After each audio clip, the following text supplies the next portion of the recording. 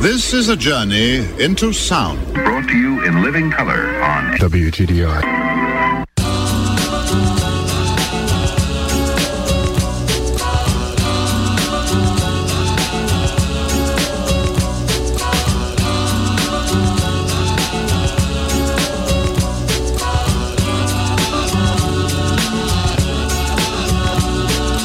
Lying on your back in the grass, you can't see a thing except for the clear blue sky, a few cotton wool clouds,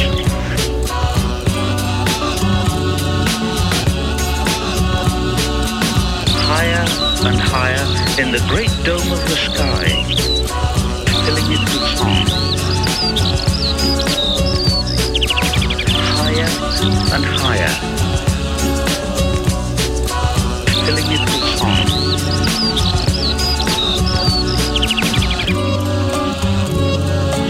Filling it with song. They sound quite mad, don't they?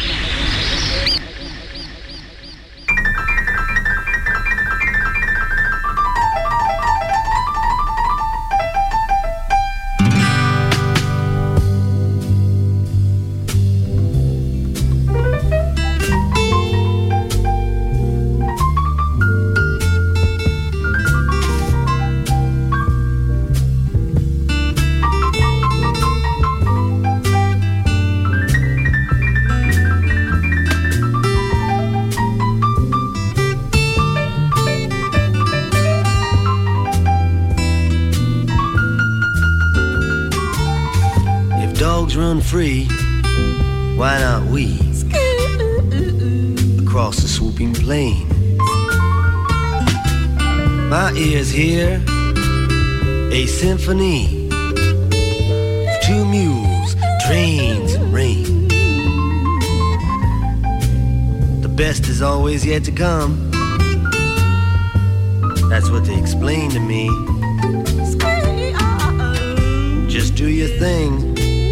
You'll be king if dogs run free.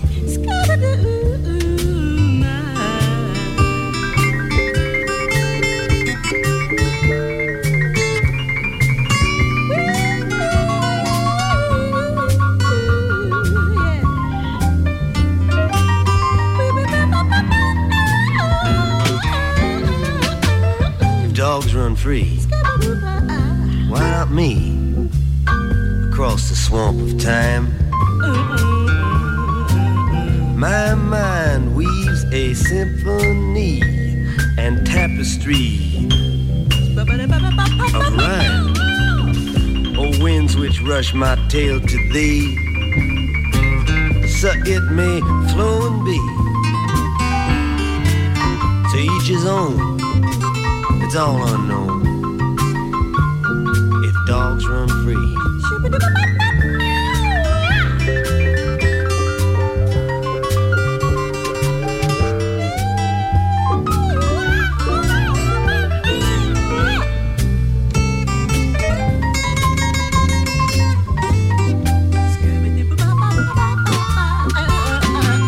If dogs run free, then what must be, and that is all. True love can make a blade of grass stand up straight and tall, in harmony with the cosmic sea. True love needs no company. It can cure the soul, it can make it whole. If dogs run free.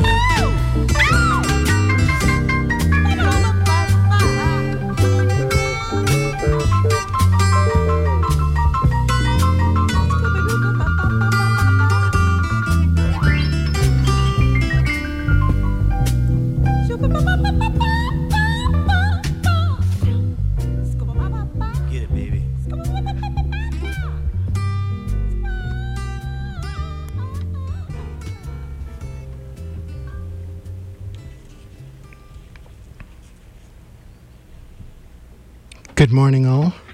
I'm Tonio Epstein, and welcome to the Magical Mystery Tour. a show that journeys into the heart of things, where we explore new ideas and new ways of seeing in this wonderful, crazy world we live in today. What you do with that is entirely up to you.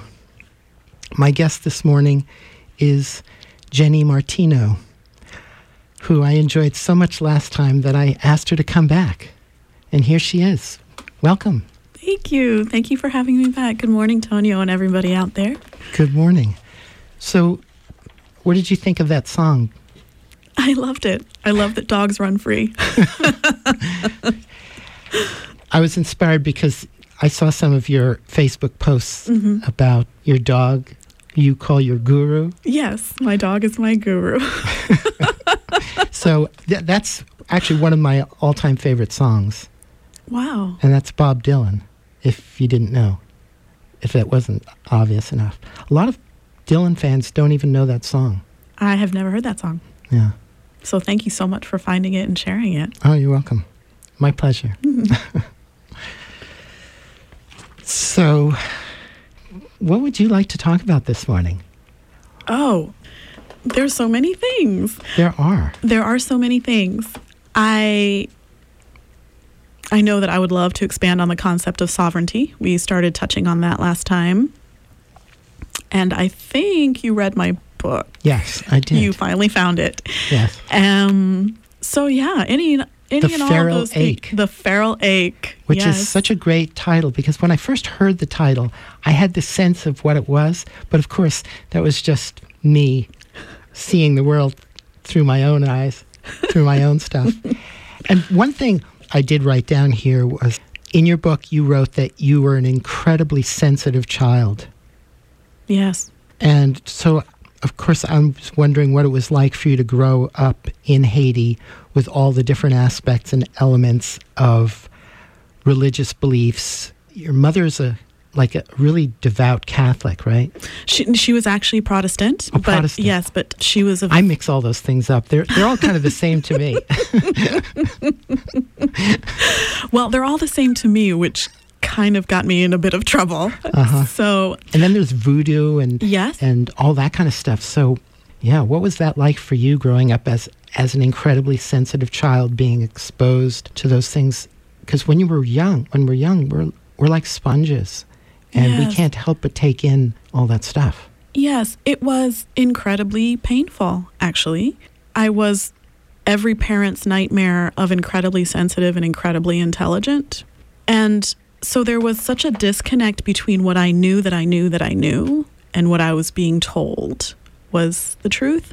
My mother came down as a missionary in the late 60s, and she was an evangelical Protestant. No wonder I made the association to Catholic, because to me, it's all like insanity. It's all like fundamentalist insanity. Yes, to me, it is as well. And my father was a closet atheist who kind of took me aside after many years of me just trying to get out of going to church, and just took me aside and was like, Jenny, we go to church out of respect for your mother. But it was very painful to see.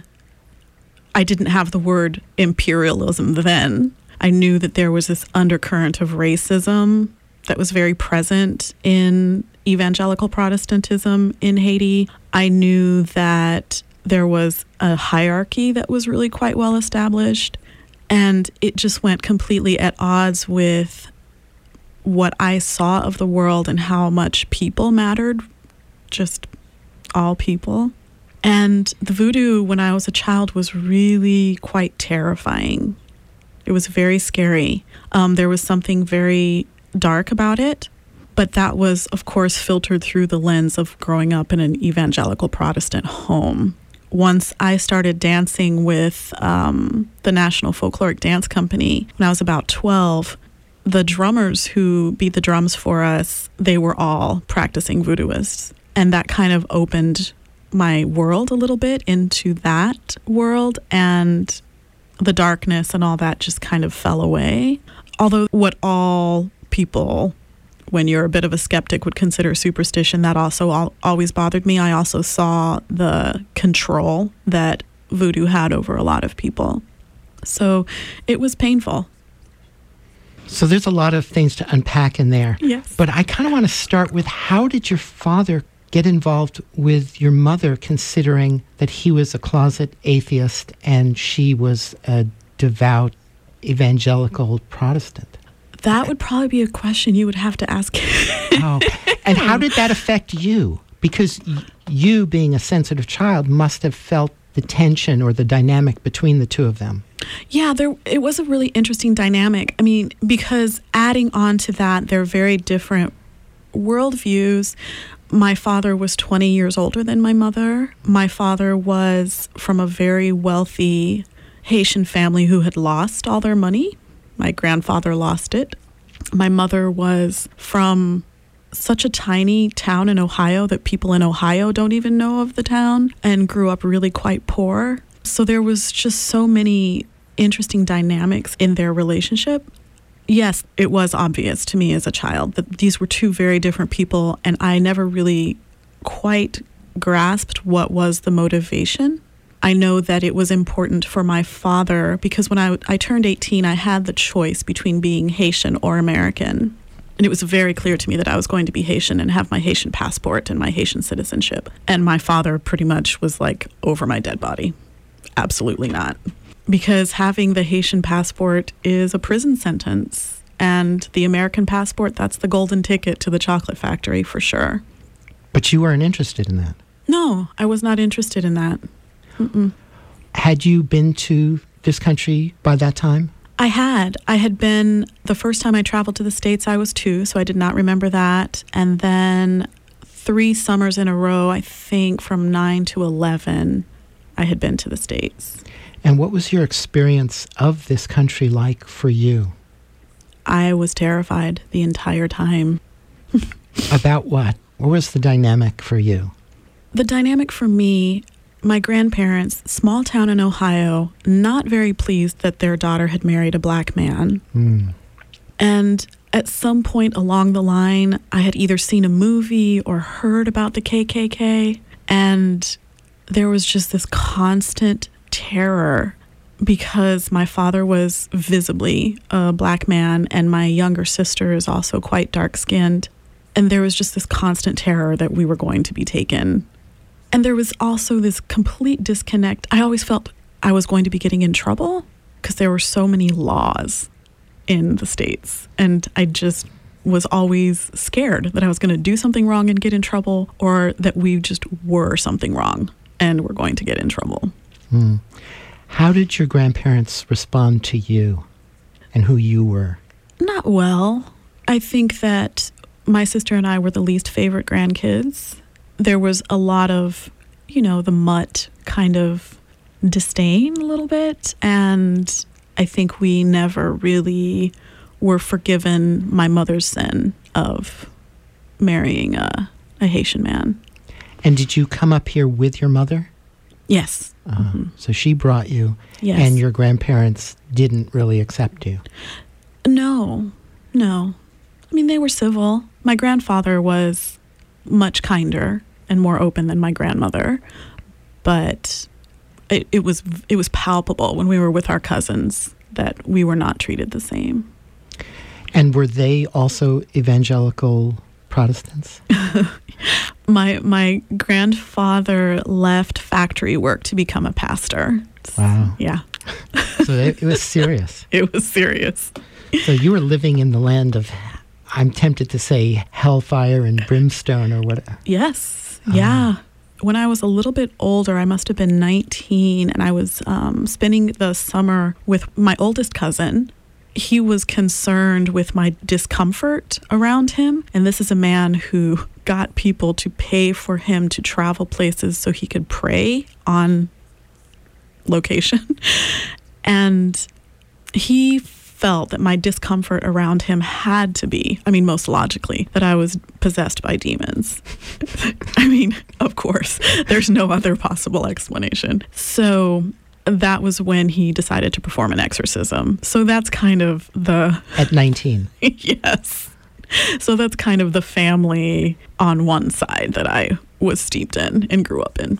So Did he actually perform an exorcism? He actually did. He and his wife. In your presence? Yes. Locked me in a room and performed an exorcism. How did that go?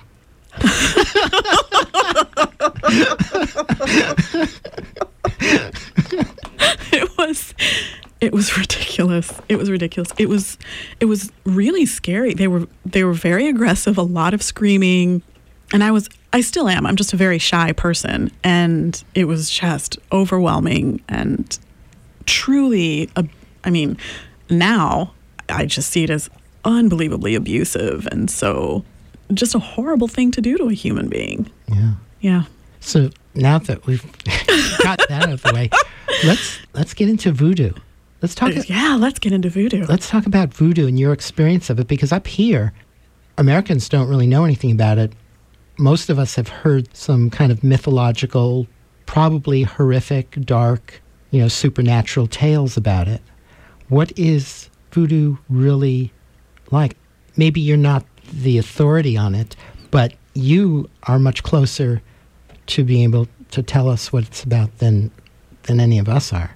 I would definitely not position myself as an authority. However, I've danced all the traditional dances. I've gone to several ceremonies, and I've studied it quite a bit. I never went through an initiation, even though it was at one point a desire, just because I wanted to see what it was like.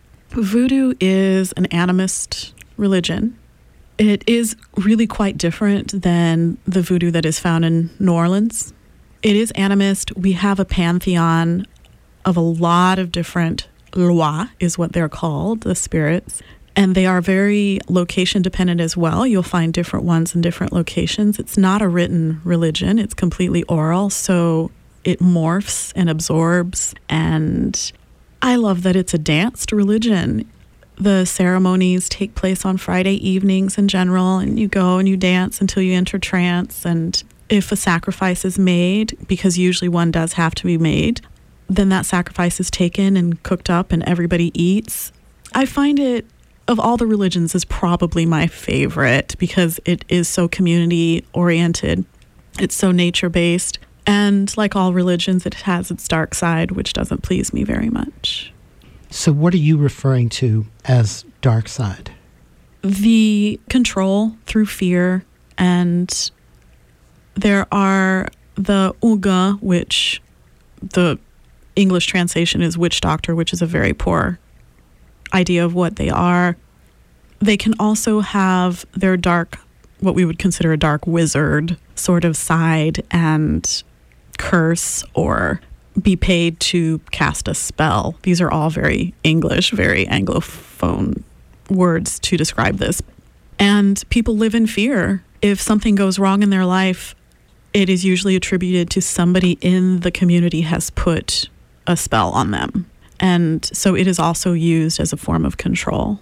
And is this because people tend to be weak-minded and susceptible to superstitious belief? Or does it go beyond that? I think people, I don't know that it's weak-minded necessarily. I think it's definitely cultural and being raised in that. I see the corollary when I think about people in the law of attraction, and that if something is going wrong in their lives, their vibration is too low. Like, it's not something that is uniquely Haitian. It's something that crosses all barriers and all boundaries and all cultures, I believe. So is this superstition? Is what superstition? The notion, well, you mentioned law of attraction and vibration being low. Yes.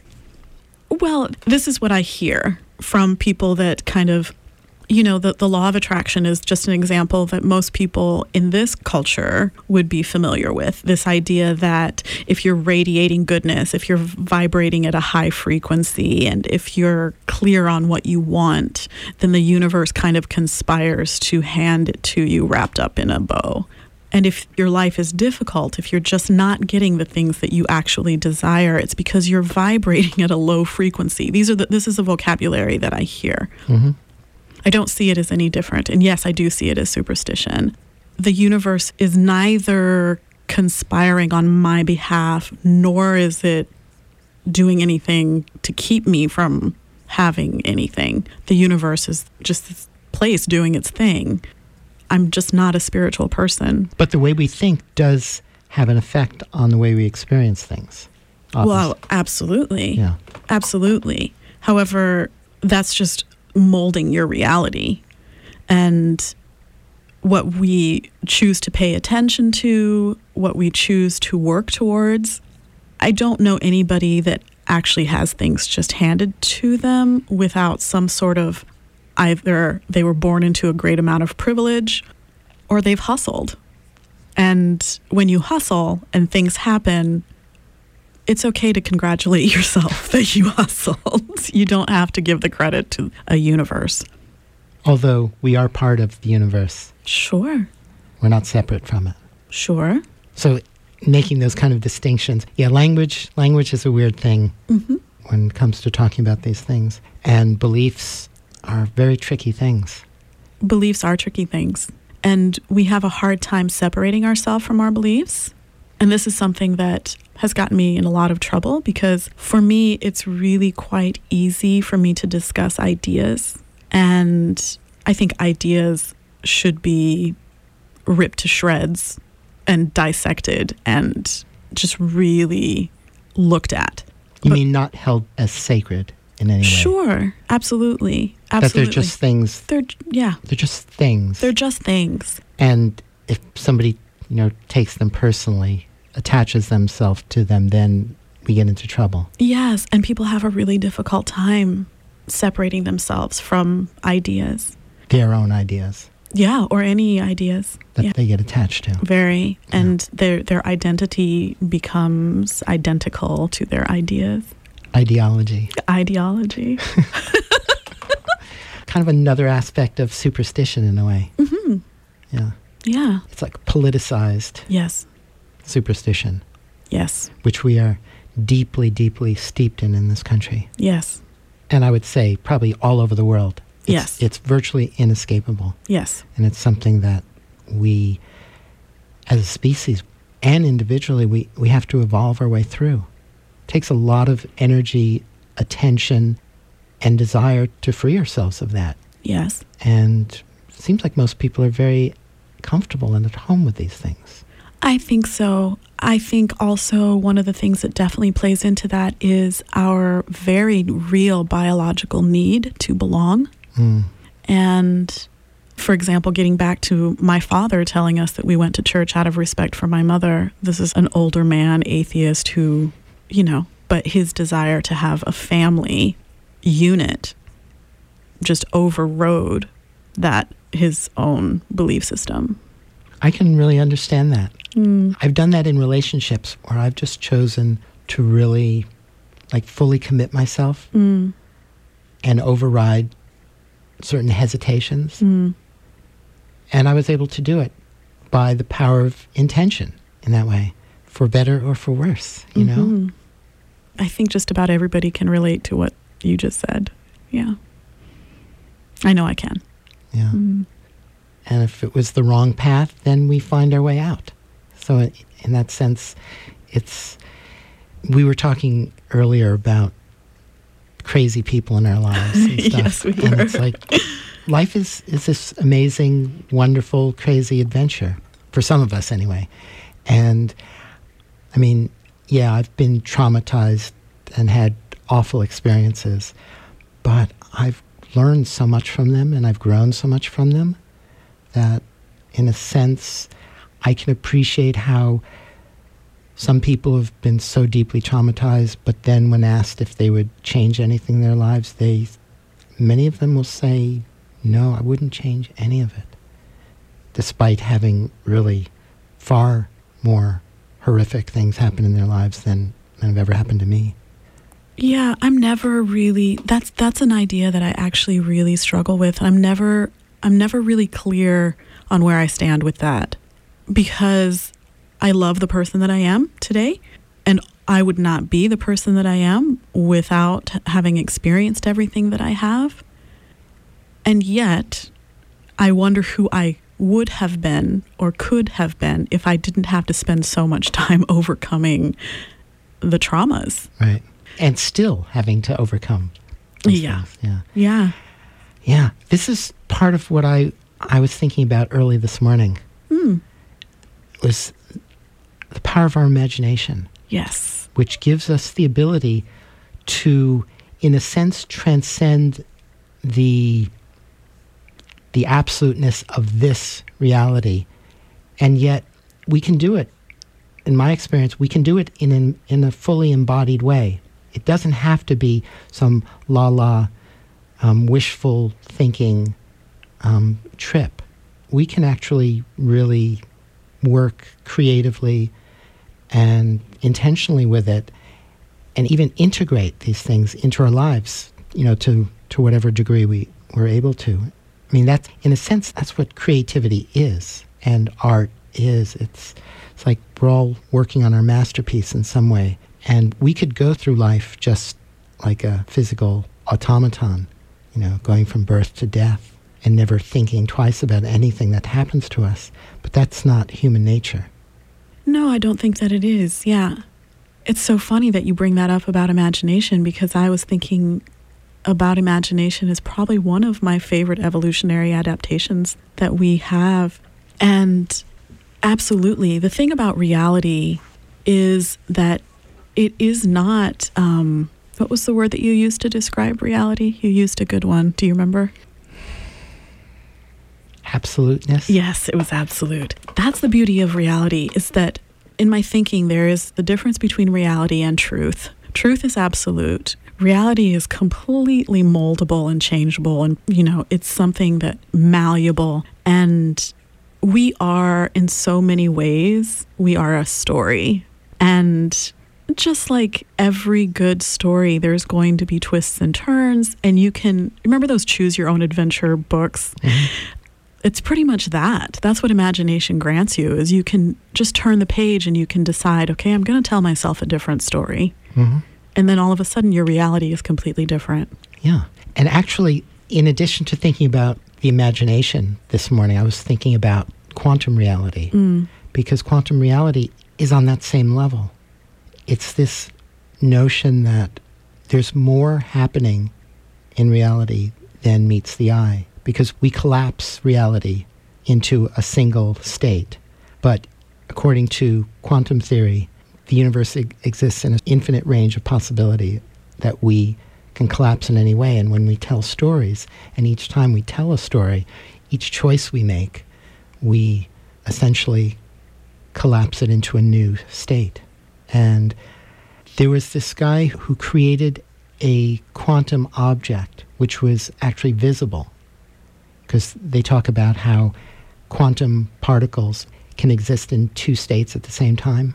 And I was thinking about how, because through the power of our imagination, we can exist in two or more states at a time in that way, and embody them without being in denial of reality.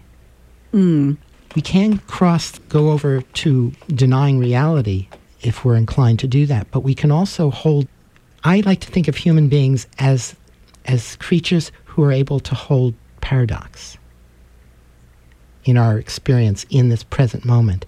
And that's what I'm meaning. We can hold both. We can hold two states at once. And by not rejecting one or the other, we can stay fully present and embodied with them. I'm not a physicist, so I really can't speak about quantum anything. I'm not a physicist either. These are just early morning thoughts that plague my mind. Actually, I love when they happen. Yeah, and I concerning the paradox, I mean, it's a both-and universe.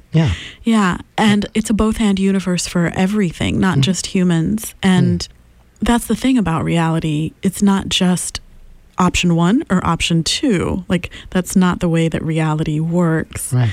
And it's actually all of it. It's all of it. Yeah. It's all of it. And what's always fascinating to me is just to function and to get through our day, there is always some part of reality that we are denying. Well, our brains filter out totally 99.99999% of reality. Totally. And that goes through a conditioned, pre-programmed filter that we mostly don't have any awareness or control over.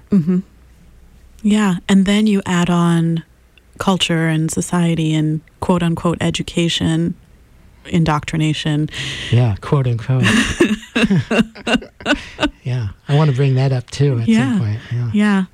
And it's also a matter of getting back to the embodiment piece, using our senses. And, most people can say the 5 senses, but we also have others, things like proprioception, which is our ability to locate ourselves in space and know what is us and not us, that can be developed through movement and dance and these things. And watching a dancer move through the world is a very different experience than watching somebody who has not developed their proprioception, or an athlete or anything like that. So our senses can be developed once we give them their place, and then reality changes completely. And when we're children, we have a very strong sense of that, I think. Oh, very. Like, I remember growing up in New York City, I would take the subway a lot. So I would be underground. And when I was young, I would come out of the subway station, and I always knew exactly what direction. I had a total propriocentric sense of where I was and what direction in relation to everything around me. And I remember maybe about 10 years ago, I went back to New York City. I came out of the subway, and I had absolutely no clue which direction. But I clearly remembered how I always knew when I was younger. So it was like, Yes, and that's the thing, isn't it? I think so much time is spent trying to get kids to deny what they know. Because talk about truth tellers. Those are the truth tellers, children. They see what's actually going on. They see through. They see through it. All Absolutely. the crap. And this world is pretty much just crap. It's just layers and layers of pure adulterated crap. If Johnny Cash were to rewrite that song, it would be my empire of crap. This world. Yeah, absolutely. Yeah. And a very physical example is when children are born, they naturally swim. They have a natural ability to swim. And then we kind of beat it out of them. Literally. Through fear, generally. Yes. Yeah. And children are born animal, right? They're just animal and fully connected to the world around them. Fully connected. And I can remember in bits and pieces who I was before, when I was still that creature. Yeah. But we're also these sponges that totally absorb everything in our environment. And there's a quote in your book. You quote Christopher Hitchens talking about how if children were not taught religion before the age of reason, before they become adults and able to think critically for themselves, the world would be a completely different place. Yeah. And I would extend that. I mean, I 100% agree with that, but I would extend that to education. Yes. I think children should not be educated by anybody until they're adults and they make their own personal choices about what they want to learn. 100%. Because otherwise, we're absorbing our culture. And that just creates this huge set of hurdles that we have to overcome in order to get back to square zero. Yes. And one of the problems is we are cultural creatures. That's why our brains are this size. We have to learn. Our instinct to learning ratio is lower than a sea turtle or something. And so we're programmed, we'll use that word, to be part of a culture. It's just that the culture that we have created is so completely off the mark that's the problem. And I believe the word educate, if my memory serves, actually means to draw out. So even that, we're using education so incorrectly, because educate means to draw something out that the person already knows. And there is this feeling whenever I'm in the presence of a really wonderful teacher or educator, is I don't have the sense that I'm learning something. I have the sensation that I am remembering something. And I'm with you. That's why I'm a massive supporter of unschooling, which is basically letting children learn what they want. It's very child-led. To discover on their own. To me, the mark of a really Yeah. good teacher is a teacher that encourages the student or the child or the person to discover for themselves. Yes. A teacher is just a facilitator. It's a resource. To remind them that it's their journey, Yes. their life, their journey, their universe, their world. Go and discover it for yourself, and to remind them that your world, your universe, is not the same as mine. Oh, yes. Completely. So anything I can tell you about my universe may not be at all relevant to you. Absolutely. Absolutely. There are as many worlds as there are people, but then multiply that, because we can change our world at any time. In each moment, and we do, And we do. with every choice we make. Mm-hmm. Yeah. So it's an incredibly magical world, and we rob our children of that all the time, continually. And I think that's the biggest crime imaginable. I agree with you. Yeah, I think it's horrific. Oh, my goodness. We need some comic relief. I was about to tear up there. And I'm speaking with Jenny Martineau here on the Magical Mystery Tour. And one of the wonderful things that I love about Goddard and the people I've been encountering in the last year, thanks to Carla Haas-Moskowitz, who I started out by training her to do her show, and then I just fell in love with all the guests she had. And it just reminded me of this old community that I lived in. It was actually a spiritual community, but it was a very tantric spiritual community, so it wasn't spiritual in the sense that most people think of spiritual.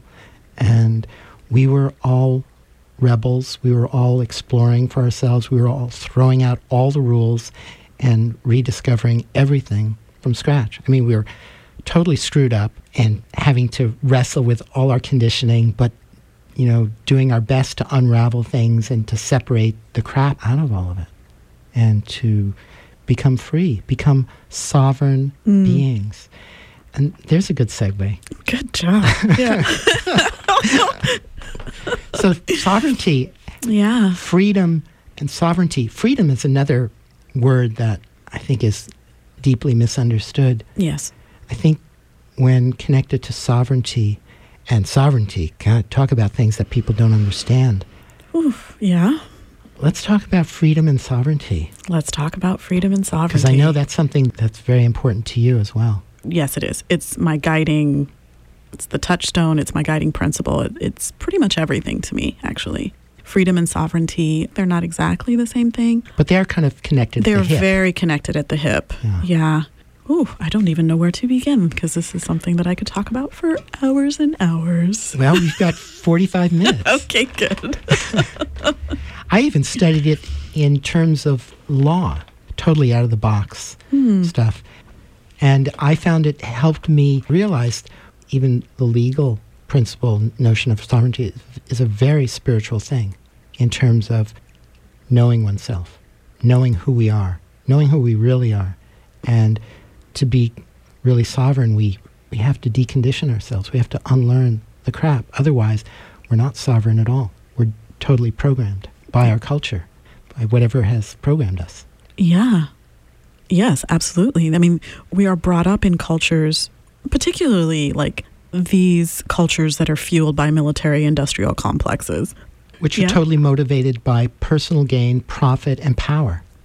Yeah, absolutely. Me, competition, Yes. me. And this is something that is interesting. I'm glad you brought up the word power, because power and sovereignty don't live in the same place. People think that they do.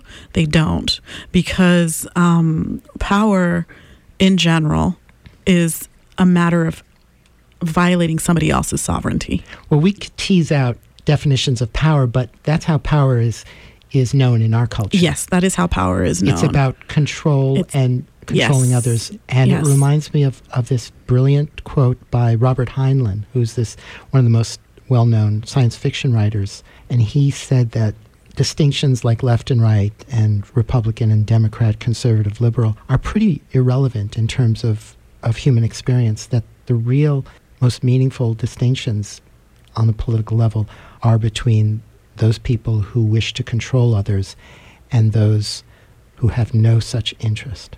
I grok that, for sure. Yeah. And that's the thing, isn't it? People that are in power are attracted to be in that position. And sovereignty is another thing. It lives somewhere else than power does. And in general, I'm not going to say in general, I'm just going to flat out say this is the rule, according to Jenny. And you're our guest, so, so I get to decide. You have, yeah. Is that sovereign people are not going to be attracted to power in the first place. Because they have power within themselves. Yes, that's correct. They are empowered. And when you are sovereign, the last thing that you want is to take away somebody else's sovereignty. The last thing you're interested in. Last thing you're interested in. Because by definition, my sovereignty must recognize and honor your sovereignty. If it does not, then it's something else. It's tyranny. Mm-hmm. And I'm not sovereign at all. Right. Mm-hmm. Right. So sovereignty is taking both the 100% responsibility for yourself, all your beliefs, all your actions, everything. Including everything that happens to us in our lives. Tell me more. We are so inclined to blame others, to blame circumstances, even when we're thoroughly justified in doing so. Yeah, I've been thinking a lot about that. And it's not a matter of, like, sovereignty is not taking responsibility for what happens, but what we do with what happens. Sovereignty is not absolving anyone else of responsibility. It's just fully taking responsibility for ourselves, because no matter what happens, we have to deal with it. Yes. Regardless of whether somebody else might have done it to us wrongfully, we still have to deal with the reality of the effect upon ourselves. Yes. And if we focus our attention on blaming somebody else, we are not taking responsibility for ourselves, and we're not going to grow. Yes. Trauma will remain locked in our bodies, and we will remain locked up with our trauma, and we will not be able to move beyond that. Yes. And taking 100% responsibility is letting go of the issue of blame. Yes. And other people's responsibility. The responsibility of other people is their business, not ours. Yes. We can communicate with others. We can stand our ground, and we can speak our truth to them. But we can't change them. Right. But we can work with our own crap, with our own stuff. Yeah. Do you see me getting a little bit more hesitant? Oh, yeah. Well, I'm challenging you because I read your book. Yeah. And your book is full of minefields. Oh, it's full of minefields? Yeah, potential minefields. Oh, this is... Because you feel very strongly about things, and you're very outspoken about some things, and I think it's wonderful because it gives us something to work with. Yeah, I am very outspoken, and I do feel things very strongly. And the thing about blaming, things are done to us. Things happen. And I have a responsibility for what I do with that, with what happened. That person does have to answer for what they did, though. In their own way. Sure. They have to come to terms with it. Depending on what it was. It may take a community to have that person answer, because they are responsible for what they did. Mm-hmm, absolutely. Yeah. But my point is that that's in the realm of their life. Because my point with this is that it would be an act of our attempt to control them to some degree, to force the lesson that we think they need to learn from it on them. Could we get a little bit more concrete? You mean like an example? Yes. God, the world is full of them. Yeah. Did I talk about this in my book? No. Okay. Yeah. There's a couple things here, because first of all, when somebody does something to another person, this is why communities exist. There are consequences to our actions. There is a price for every choice that we make. Absolutely. Yeah, there is a price. And we each, even if we don't choose to take 100% responsibility for it, we still receive the benefit of having 100% responsibility for it. But if it happens unconsciously, then we don't understand what's happening. We're not embodied in our relationship with the world around us. I'm not sure I followed you there.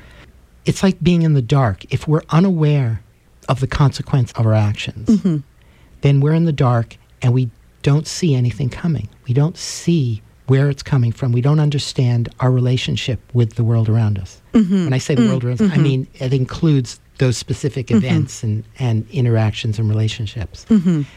So if we're not consciously taking 100% responsibility for everything that happens to us, then essentially we're in the dark. Yes. And to get back to this point about responsibility, if I do something to another person, I am going to live out the consequences of that. Depending on what it is, I may lose my relationship with that person. I may be shunned from a community for that. I may lose some rights to function in society. Yeah. These are the consequences of that action. We may actually do it to ourselves. For example, if I do something to somebody else, I feel that within myself. Sometimes I feel it unconsciously and it weighs heavily. It's like this guilt. I'm Jewish, so guilt is a tradition. It's been handed down for millennia in our culture. We feel guilt in a way that I think everybody else feels it, but we are deeply steeped in it. And I think we're more palpably aware of that relationship, that sense of responsibility, even if we're unconscious of how we're affecting others, abusing others, or trying to control others, or whatever, that we feel wrong inside of ourselves, and we carry that with us. When I become consciously aware of it, then I can go, oh, and then I can cringe, and I can go, oh, and then I can feel it in my body, and I can process that, however long that takes. I've been aware of certain things in my life for decades, and I still cringe from even fairly insignificant things. But to me, anytime I step on somebody's toes or do anything that doesn't feel right to any degree, it violates my own personal sense of sovereignty. Yeah, and I think that guilt is a beautiful signal. I think that we experience guilt when we have severed a connection that is valuable to us. And the signal of guilt is to mend it, fix it somehow, do something to make it right. And that's another thing. We can wallow in our guilt, or we can just see it as the signal that it is and do something. It's literally an invitation to take 100% responsibility. Yes. And then do something. Because taking responsibility is not just an emotional thing. Like, somebody's sovereignty doesn't matter if they're not actually living life out and acting as a sovereign person, taking the actions, Being. Being, doing, knowing. Yeah. Because it's more than just action, because we live in a highly action-oriented society. Yes. That overvalues action and pretty much ignores the other aspects. Can we agree that you show me what you do and I'll tell you who you are? Or is that not? I don't know. Yeah. If you're more certain of that, that's fine. There's so much I don't know. Me too, which is fantastic. I love that there's so much I don't know. Me too. And I think it's wonderful that there's always the potential to learn from someone else, regardless of who they are. Yes, because they see the world differently than you do. Exactly. Yeah. And if I'm open to listening, I might hear something new. Yes, and this is where imagination and empathy and embodiment kind of meet, is when we listen to another person and imagine what it feels like to be in their body. Then you have empathy. You've seen the world in a different way, and you are able to see what their sovereignty looks like. And feel it. Yes. We can actually learn to practice feeling. Yes. Intentionally. Absolutely. I mean, what's phenomenal, like I watch actors, for example, and the way that they change their posture, the way that they walk to embody a different character. I think it's a really interesting exercise. Me too. Like, if there's somebody that you're close to in your life, like, mimic them and actually do with your body what they do and see how the world is different to you. Yeah, that old saying, walk a mile in somebody else's shoes. Yeah. Fully embodying your best imaginal experience of another. Yeah. Yeah.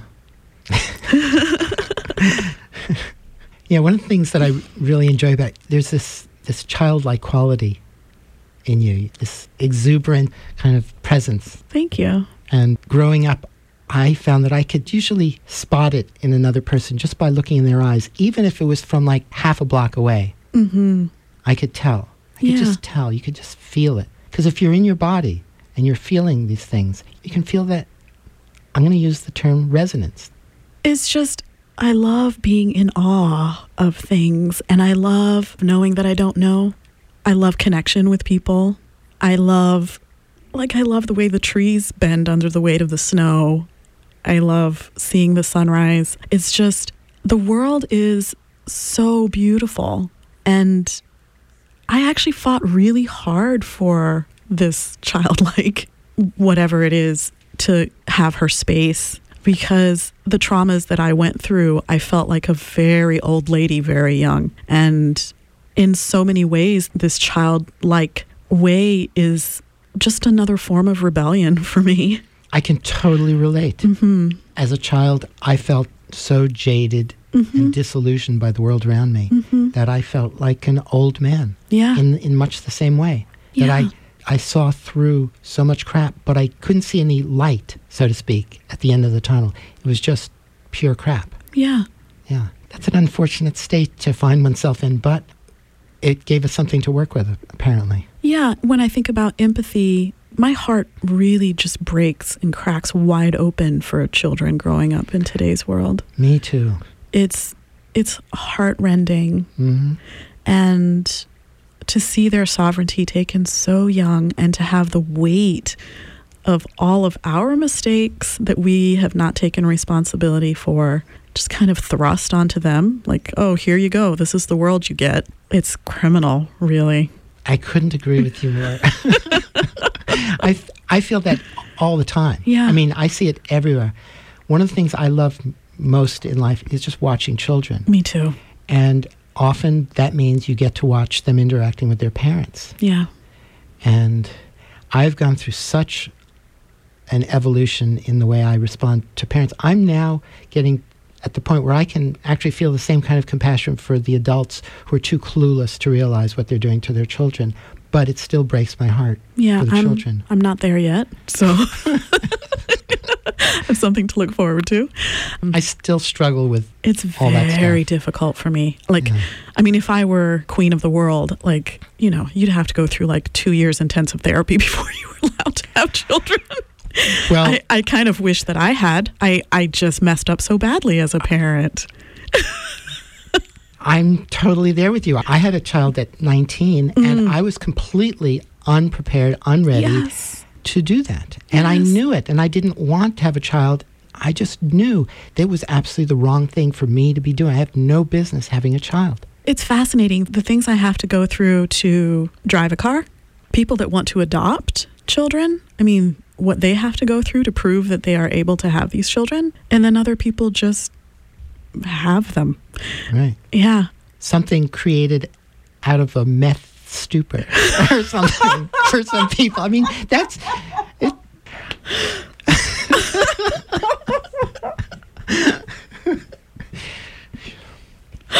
Oh.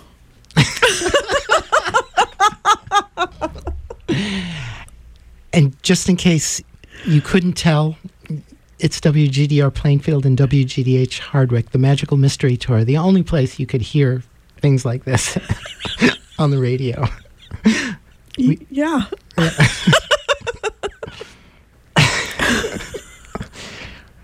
Where do we go from there? I'm not sure. Up, I'm sure. Up.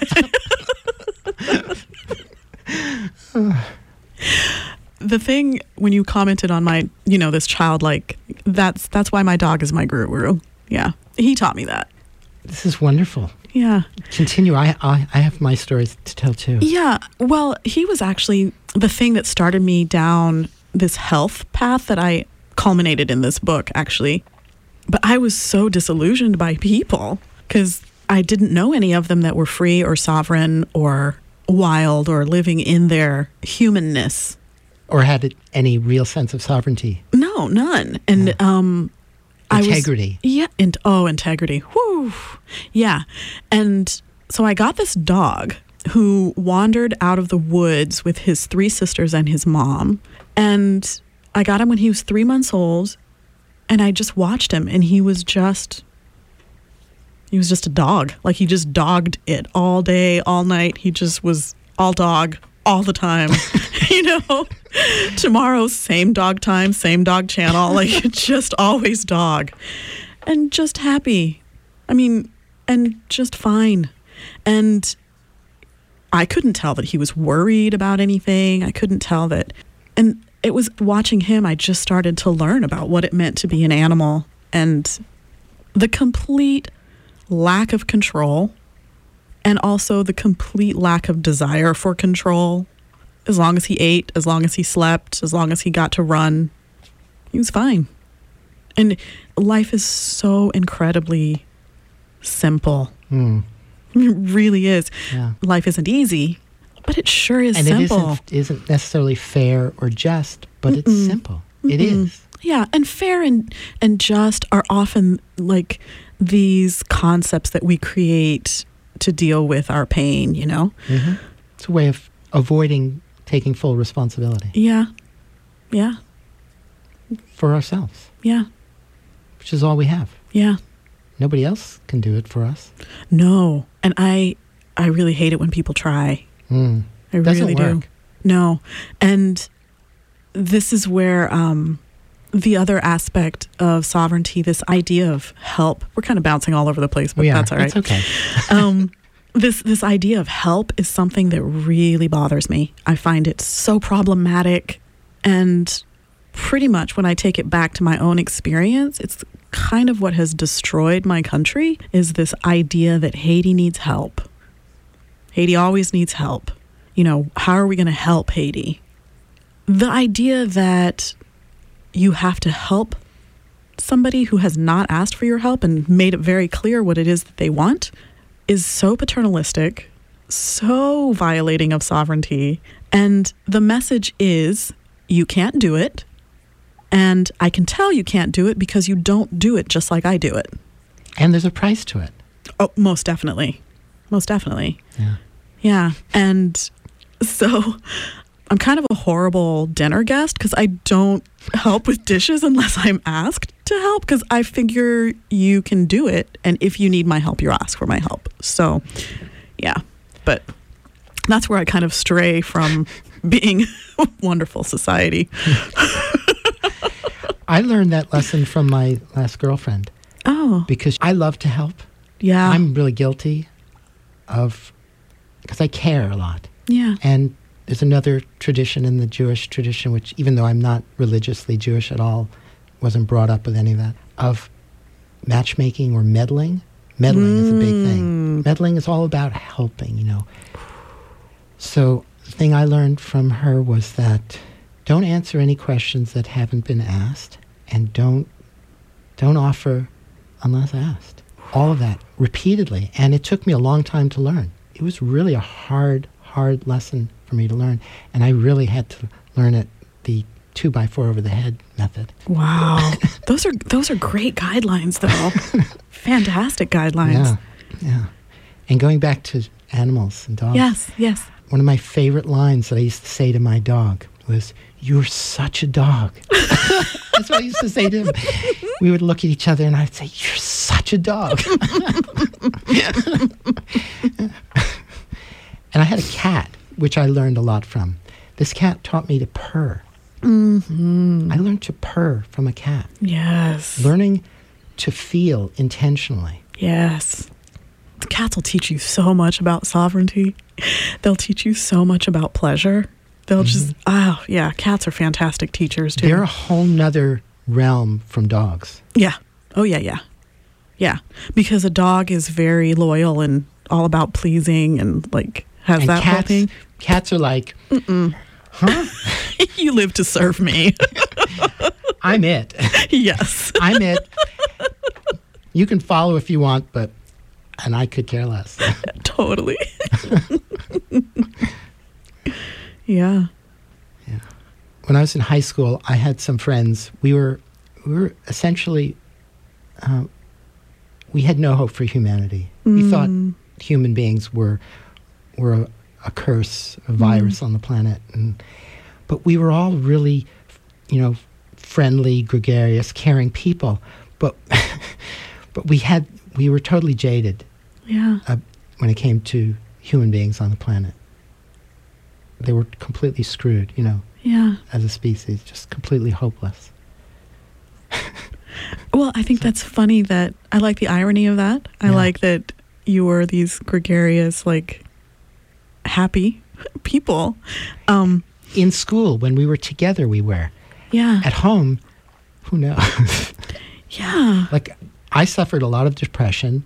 Yeah. And I was socially very uncomfortable. But in school, with my friends, I was fine.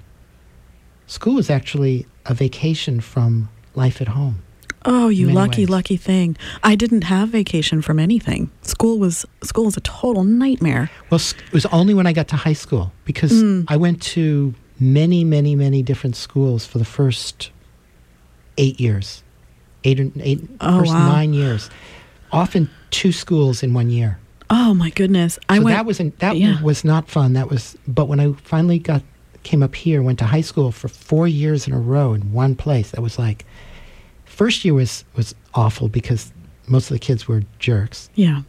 But then once I settled in, it was pretty good. I mean, wow. I don't think much of education in this country, and I can't say that I learned anything. From school, but I had a good time. Yeah. And I was a terrible rebel in certain ways. Administration hated me.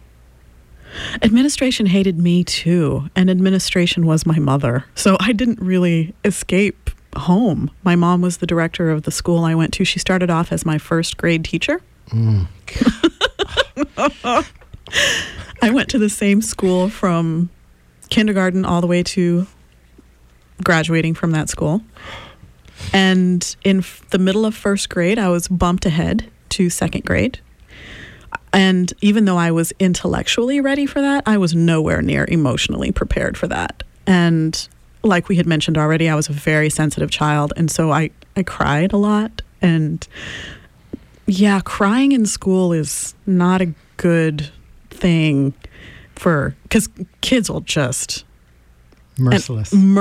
And so I was bullied, and same kids I graduated high school with, just all the way through. Yeah, it was pretty heinous. It was awful. Yeah. I love kids, but kids can also be just as bad, if not worse, than adults in some ways. Yes, I can usually tell what people's parents are like. Yeah. Yeah, and what kind of neglect they're dealing with and what kind of power struggles that they're having to deal with, that they'll enact that on another child. I love kids up to the age where they start going to school. After that, they start learning. They're masters at teaching each other the worst tricks that they learn from each other. Absolutely. Absolutely. And we want children to behave differently than we do. That's the thing. The way that school is set up is so horrible, and it just violates sovereignty and violates their inner knowing completely. But then we want them to treat each other well. But Right. That's not what we're teaching them. Right. It's so insane. It is insane. Mm-hmm. Yeah, absolutely insane. That's the wonderful world we live in today. And it's coming to this very kind of ugly, pimply head. Yeah. I mean, part of me is kind of hoping so. I mean, just pop it.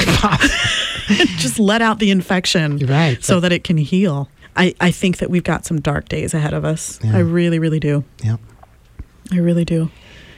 At least within ourselves. I mean, for me, when I think about it, it's just so dark inside of myself in response to it, just thinking about it. Who knows what's actually going on out there? But I know there are a lot of people who are scared. Yes. Living in fear. And by the looks of it, they're well justified. And I don't know what has changed, though. Are we just aware that they're living in fear? Is that those of us that were going along clueless? Yeah. Now we're aware? We had this conversation last time. Yeah, I think we did. Talking about how clueless. Yeah. I think we just finally got the invitation to the party, maybe. The curtain was drawn. Yeah. We're seeing the personification of the wizard behind the curtain. Yeah. In all his glory. Yeah. Yeah. Gird your loins, everyone. It's going to be bad.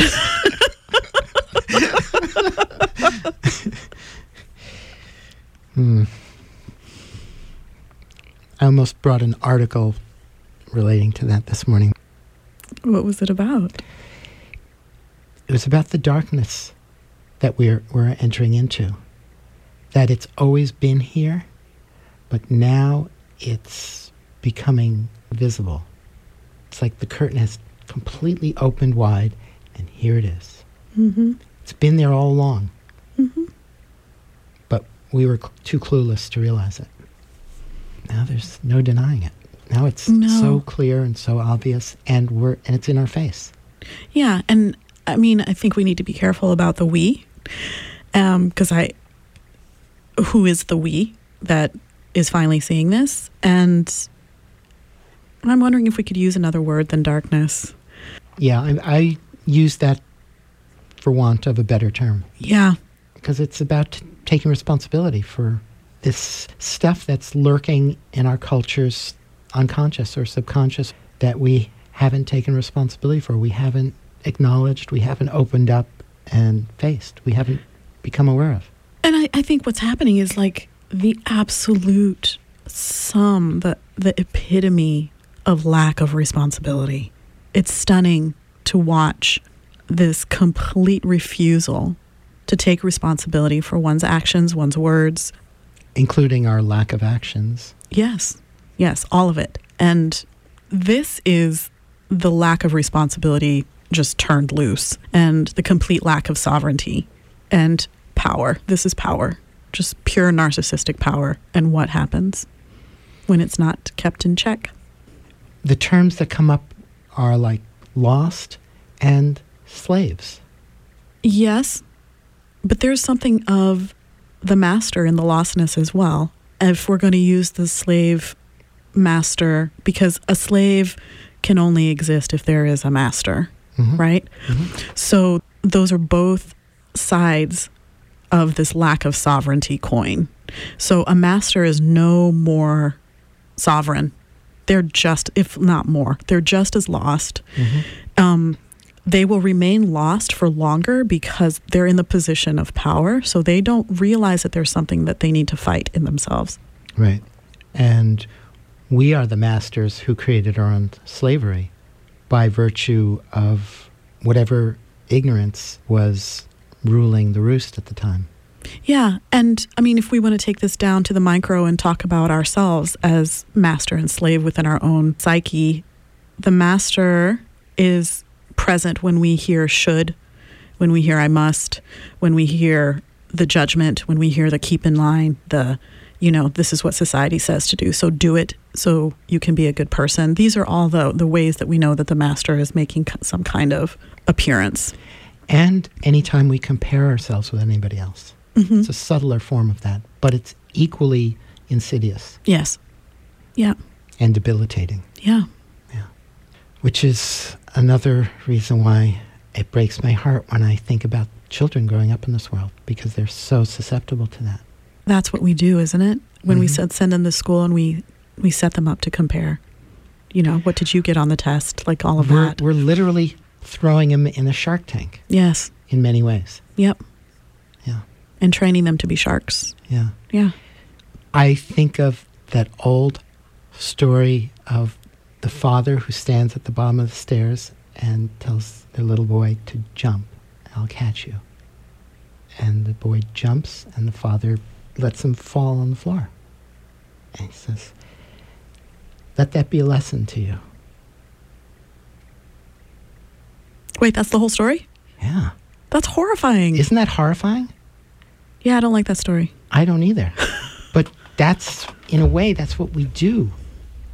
We throw our kids into a world we know about, and that we survived, and that many don't survive. Yeah, and we've also set up a kind of world where there are so many people that do not have an option. They have to send their kids to these indoctrination camps so they can find food for dinner. And I was thinking about how these conversations about happiness, they are these incredibly privileged conversations. The American ideal of the pursuit of happiness, I mean, is such a privileged, for lack of a better word, pursuit. I mean, what percentage of the world is just in pursuit of dinner today, or in pursuit of clean water, Or just surviving. Absolutely. Surviving the next horror around the corner in the next moment. Absolutely. And so I have to check myself sometimes, about how privileged I actually am. And that word has a lot of baggage for me, but I do not worry about eating today. That I know. I don't worry that I'm not going to have clean water today. I know that. And just those two things have me already so incredibly far ahead of the vast majority of this planet that anything else is just superfluous. And that's how I feel. Yeah.